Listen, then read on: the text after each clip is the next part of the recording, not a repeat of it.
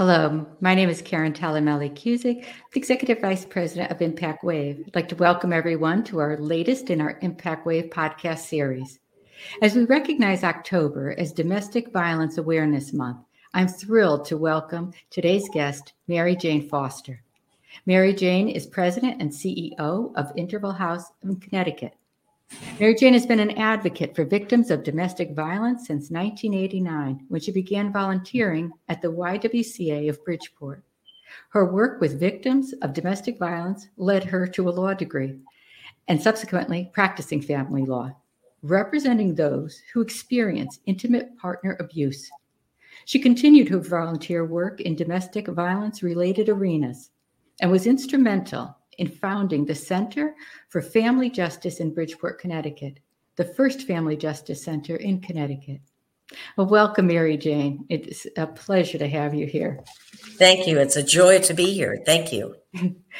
As at the beginning of October, we were looking at the statistics of incidents of domestic violence or intimate partner violence, and they're truly staggering. This type of abuse also seems to affect all races, people from all socioeconomic levels. And does that make it harder for some people to come forward, perhaps for either cultural reasons or even highly successful people who don't want to expose a weakness or shame? Well, I'll tell you a couple of things. You are absolutely right in that the numbers of reported incidents of intimate partner abuse have skyrocketed over the last couple of years. It's what the World Health Organization calls the shadow pandemic. Global femicide, global violence against women has increased, and we've seen an uptick here in the U.S. And of course, some of that isn't reported because of the isolation and the particular specifics of the pandemic. But the numbers are through the roof. 1 in 4 women, 1 in 7 men.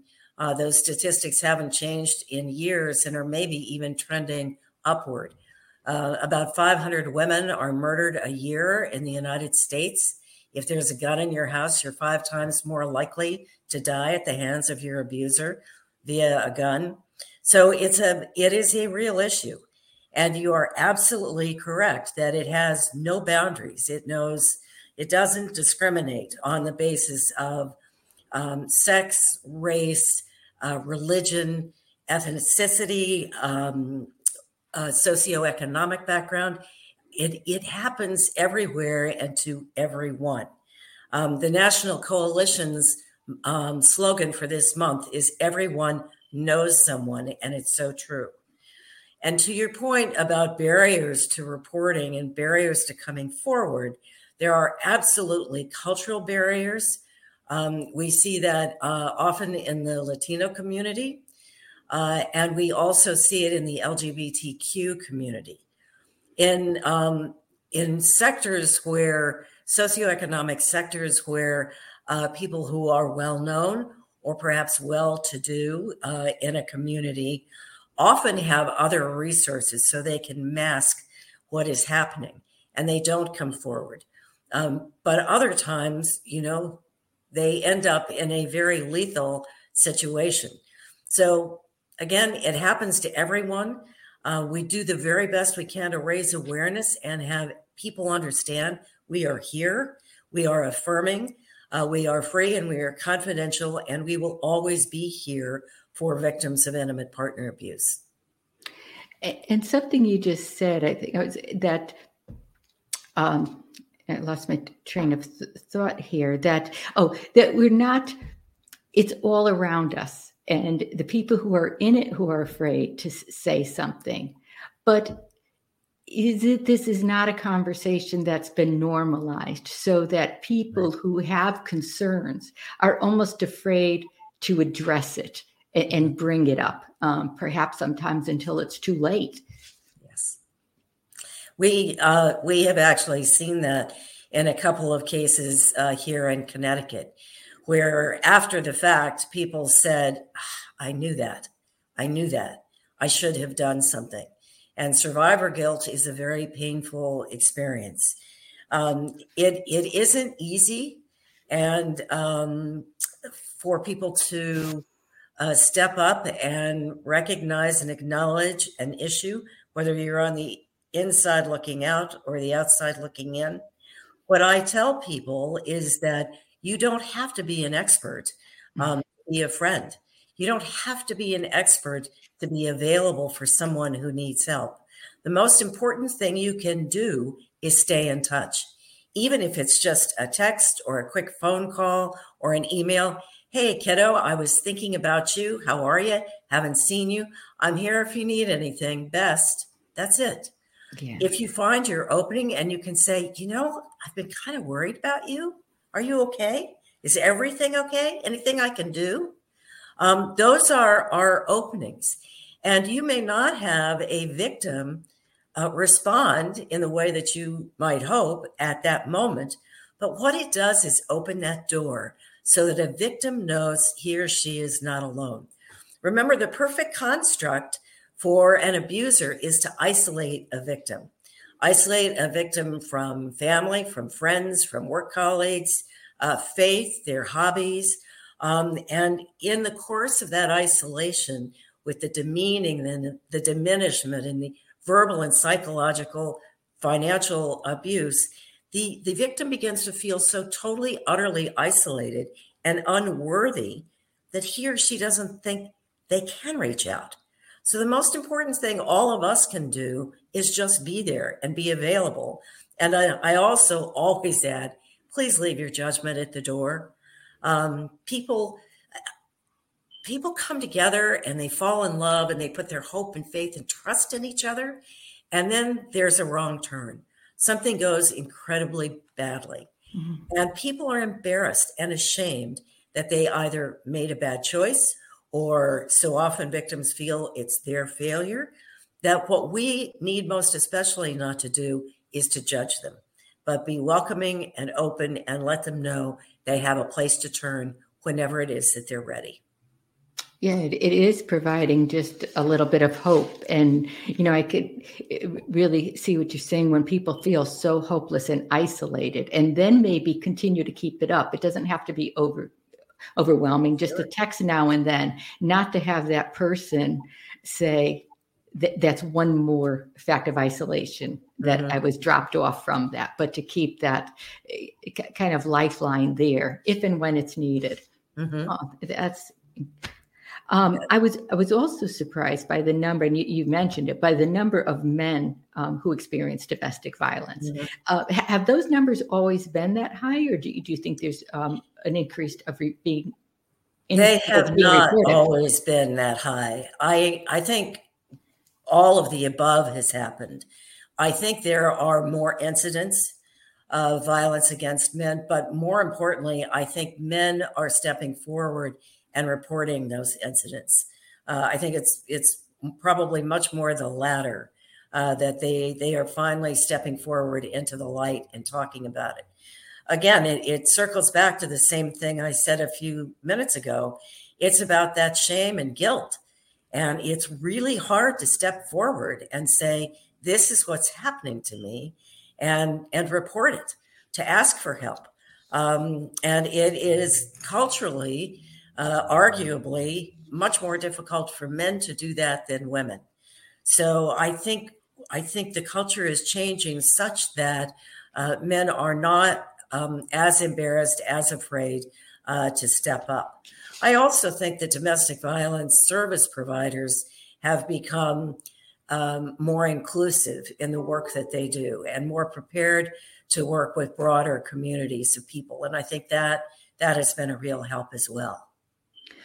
I would think so, because like you said, I think that culturally it is tough for a man to say he's abused by, a partner, especially if it, isn't, perhaps he's not in the same sex relationship, but to feel that they have somewhere to go and somebody who is listening to them and not discounting what they're going through. It must be, just the way forward to forward healing and making that.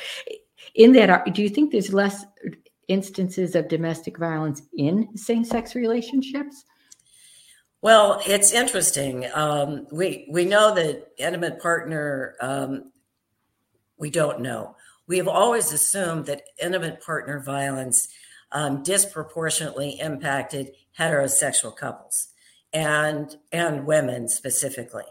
More and more studies are being done, and there are some indications that actually it is higher in the LGBTQ community. Oh, that's interesting. One study suggests that as many as 44% of lesbian women have experienced intimate partner abuse, and 61% of bisexual women. The numbers for bisexual incidents, and for both men and women, are high. It's 37% for bisexual men, and then 26% for gay men. So those are high numbers. I have looked pretty extensively at a number of studies, and they're still kind of all over the map. And very often they include incidents of sexual assault. And it's not clear as to whether that's a sexual assault by an intimate partner or by a stranger. So it's really hard to parse those statistics, but it is very, very clear that it happens with regularity in the LGBT community. And it's important for us to remember it happens everywhere. It's not just one place or one bucket of people. It happens to all of us. I think it's especially difficult in the LGBT community for them to come forward. For one, the fear of homophobia is, ever prevalent, and for good reason. The fear that there are not affirming and welcoming domestic violence services, which is less and less true. All agencies, domestic violence agencies, are working very hard to make sure that we pivot and we are sensitive and welcoming. But also there's a sense of not wanting to be the person. There's culturally, we don't think that there is violence in same-sex relationships generally. And so to upend what is a cultural myth is something that those in that community don't want to do. They also don't want to be responsible for upending the progress that has been made in gender equity. So they are reluctant for sort of more global reasons, for cultural reasons. And then there are all of the personal fears they have. What if all of their family and friends and colleagues don't know about their sexual identity? If their partner threatens to out them, that can be a real deterrent to leaving, as a for instance. So it's a very, very tough area. We're just beginning to pay the attention to it that it deserves, in my view. And we have a lot more work and studying to do to make sure that we get it right. And just you touching on, the LGBTQ community and the threat to out somebody, I think that touches on that this abuse is not just a physical abuse.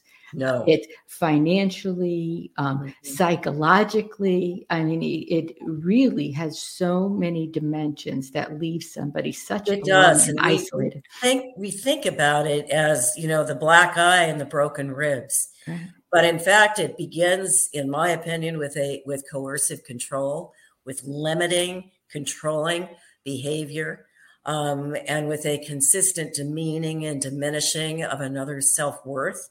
And it escalates. We've seen a great deal more of financial abuse during the pandemic. Quit that job. You don't need that job. I'll take care of you. What do you think? I'm not good enough to take care of you. And in this case, a woman will quit her job. And then before she knows it, she has no resources in her checking account. She has no credit cards and is really, really has no financial wherewithal whatsoever. And of course, some of the most vicious and life-threatening abuse is the psychological and verbal. It really can upend a life just as dramatically and fully as physical violence. It's horrific. And it's something that victims have to work very, very hard to work through and move beyond. But it takes all forms, no question about it. You describing that is physically giving me chills. It is so frightening. And it's nice to know the resources are just identifying this, whether it's men or different, same-sex relationships, and creating that safe space. But as you pointed out, go ahead. I'm sorry. One of the things that I forgot to mention, which is increasingly prevalent and really dangerous, is technology abuse. Oh. And we are seeing, I will just back up a minute and say that stalking and strangulation are the two leading indicators of future homicide. And so when you are being stalked via your technology, it's something to pay very close attention to because it escalates. The Apple AirTags are a real danger. They get shoved into the crevice of a car seat. They get thrown into the bottom of a purse. All of the various locator following, where's my find my app type things can be used by abusers. One of the first things we do when we talk to a victim about safety planning is walk through those necessary steps to unplug when it's safe for him or her to do so. Once a victim comes into our safe house, we are very, very careful and vigilant about making sure that any location type devices are turned off. And very often, because when you leave is the most dangerous time, it's important to stay off social media with all of those connections turned off for months and months and months. And so that only the people who you really, truly trust know how to find you and where to find you. That's really interesting. I think of those AirTags as something that might be, convenient, but it's incredibly convenient for controlling someone. Mm-hmm. Wow. Oh, very. Yeah. And when you were talking about the, that physical, that bullying and the psychological and the verbal abuse, it makes me think, I've read that 1 in 15 children are exposed to intimate partner violence each year, and 90% of these children are eyewitness to the violence. And does this, exposure to this type of violence perpetuate the behavior, making it an intergenerational issue? I've been involved in this work for over 30 years. And it wasn't until I was actually running this interval house that I understood with absolute clarity how intergenerational family violence is. When you grow up and you think about it, about your normal customs, you practice, you live what you know. And when children are exposed to family violence, that's what they know. It's their norm. It's not out of the norm for them. It's what they know, and they repeat it. There have been multiple studies on this, and the CDC says that up to 76% of boys who witness violence will become abusers themselves. And a similar study said that women, young girls who witness family violence, not only will choose abusive partners, but they actually never attain parity with their female peers, not financially, not in education, not in their careers. They just are forever in some way smaller and diminished and more limited in what they do and aspire to. It's really, really tragic. And we see it all of the time here. There's no question. We see the trauma that children have experienced. That is just staggering, those percentages. Mm-hmm. And you think of just how much a particular generation is almost so far behind the 8 ball before they even get started. Yes. Yes.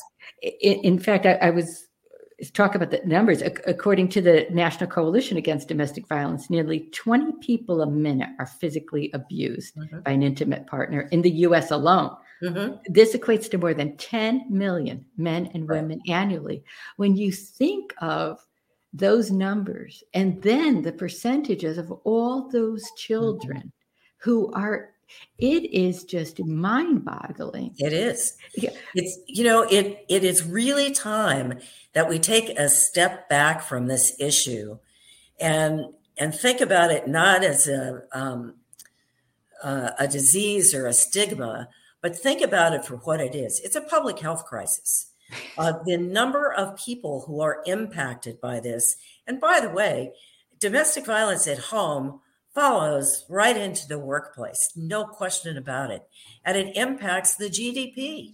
So, as a selfish matter, we should care about the workplace and the lack of productivity and the missed work days. We should care about all of those things.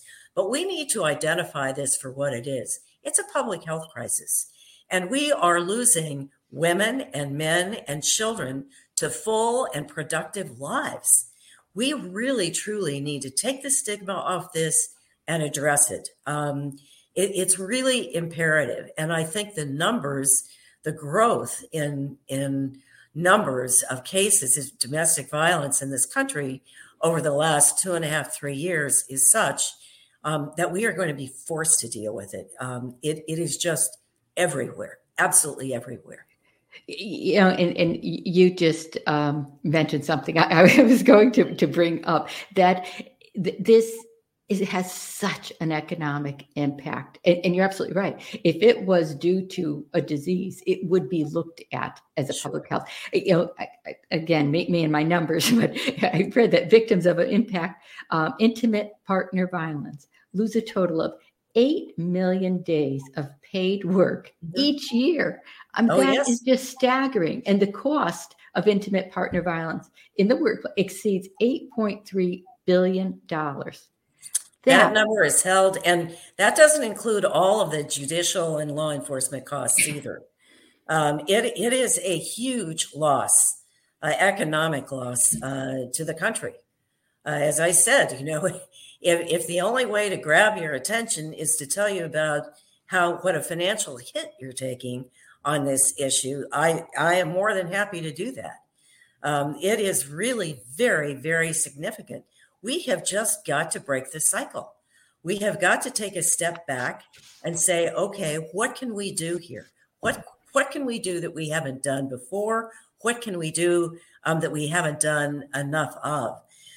At Interval House, we have identified 2 areas that we are going to work especially hard on. And it goes back to your very good point about children witnessing violence. We have just hired a master level clinician. We are going to work with our children and develop and adopt programs that interrupt their trauma cycle.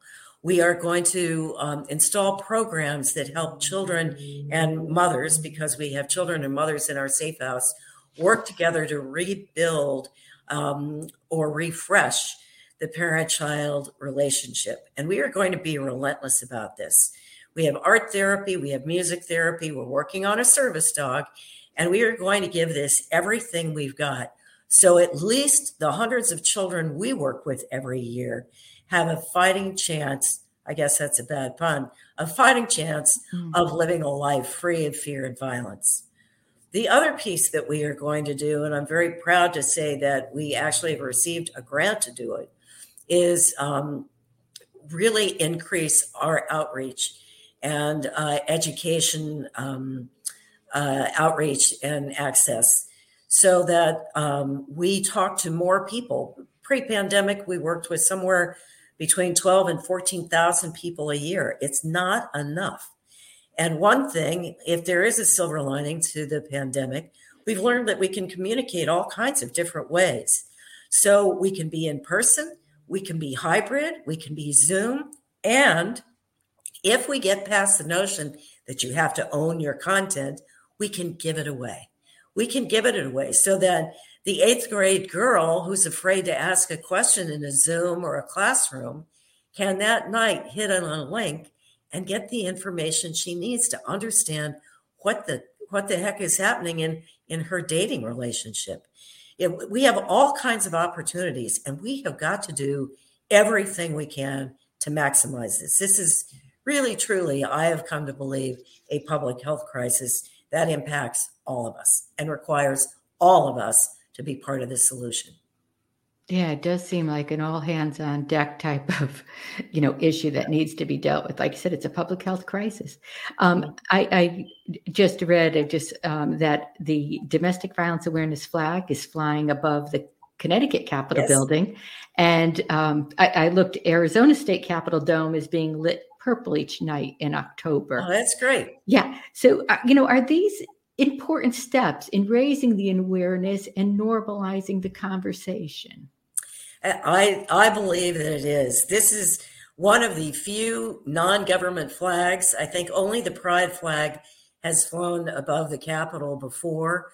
I think it's really important to raise awareness every single minute. As you said, October is Domestic Violence Awareness Month. You'll note I am awash in purple. Yesterday was Wear Purple Day, but we do it almost every day here. It's a way to start a conversation.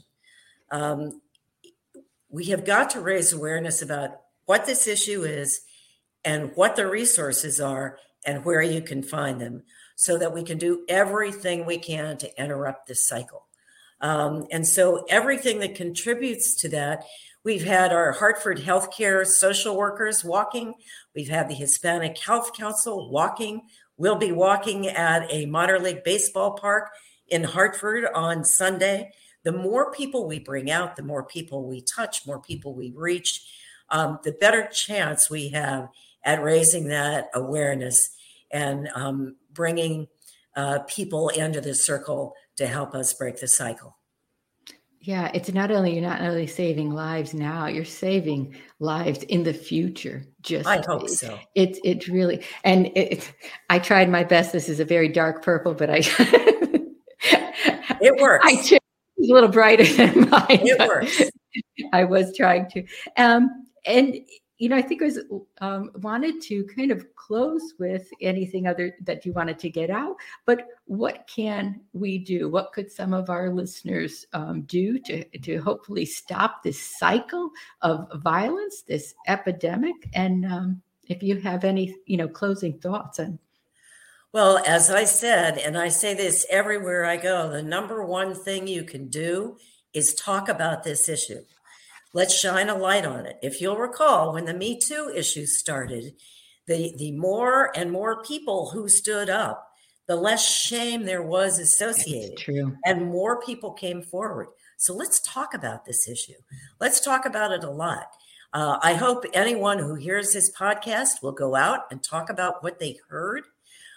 Check out the resources. The National Coalition, or every state in the country has a statewide coalition. Check out what the resources are. Find out how you can help.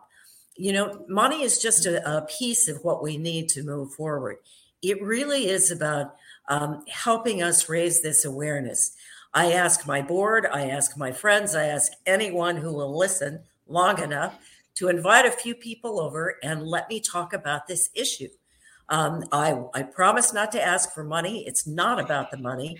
It's about raising awareness. It's about educating people as to what the issue is. And then the last thing, let me repeat myself, stay in touch with your friends and family and colleagues, especially if you are concerned about someone. Make sure you just regularly stay in touch. Isolation is the worst possible place for a victim. So let's not let that happen. Let's all of us be part of staying in touch with those people that we care about, we know and we care about. Yeah, and there's these numbers are so staggering. It seems like we all could do a better job. And when in doubt, you're sending just a nice checking in with you. So sure. It can't hurt anyway. No. That's great. Mary Jane, I can't thank you enough for spending some of your time with us. I'm sure, especially during this month, it is action-packed. But Mary Jane Foster, thank you so much for joining me today, helping to get the word out. And thanks to everyone for tuning in. If you enjoyed this conversation, please give us a like and subscribe to our channel. Hope to see you next time. Thanks again. Thank you.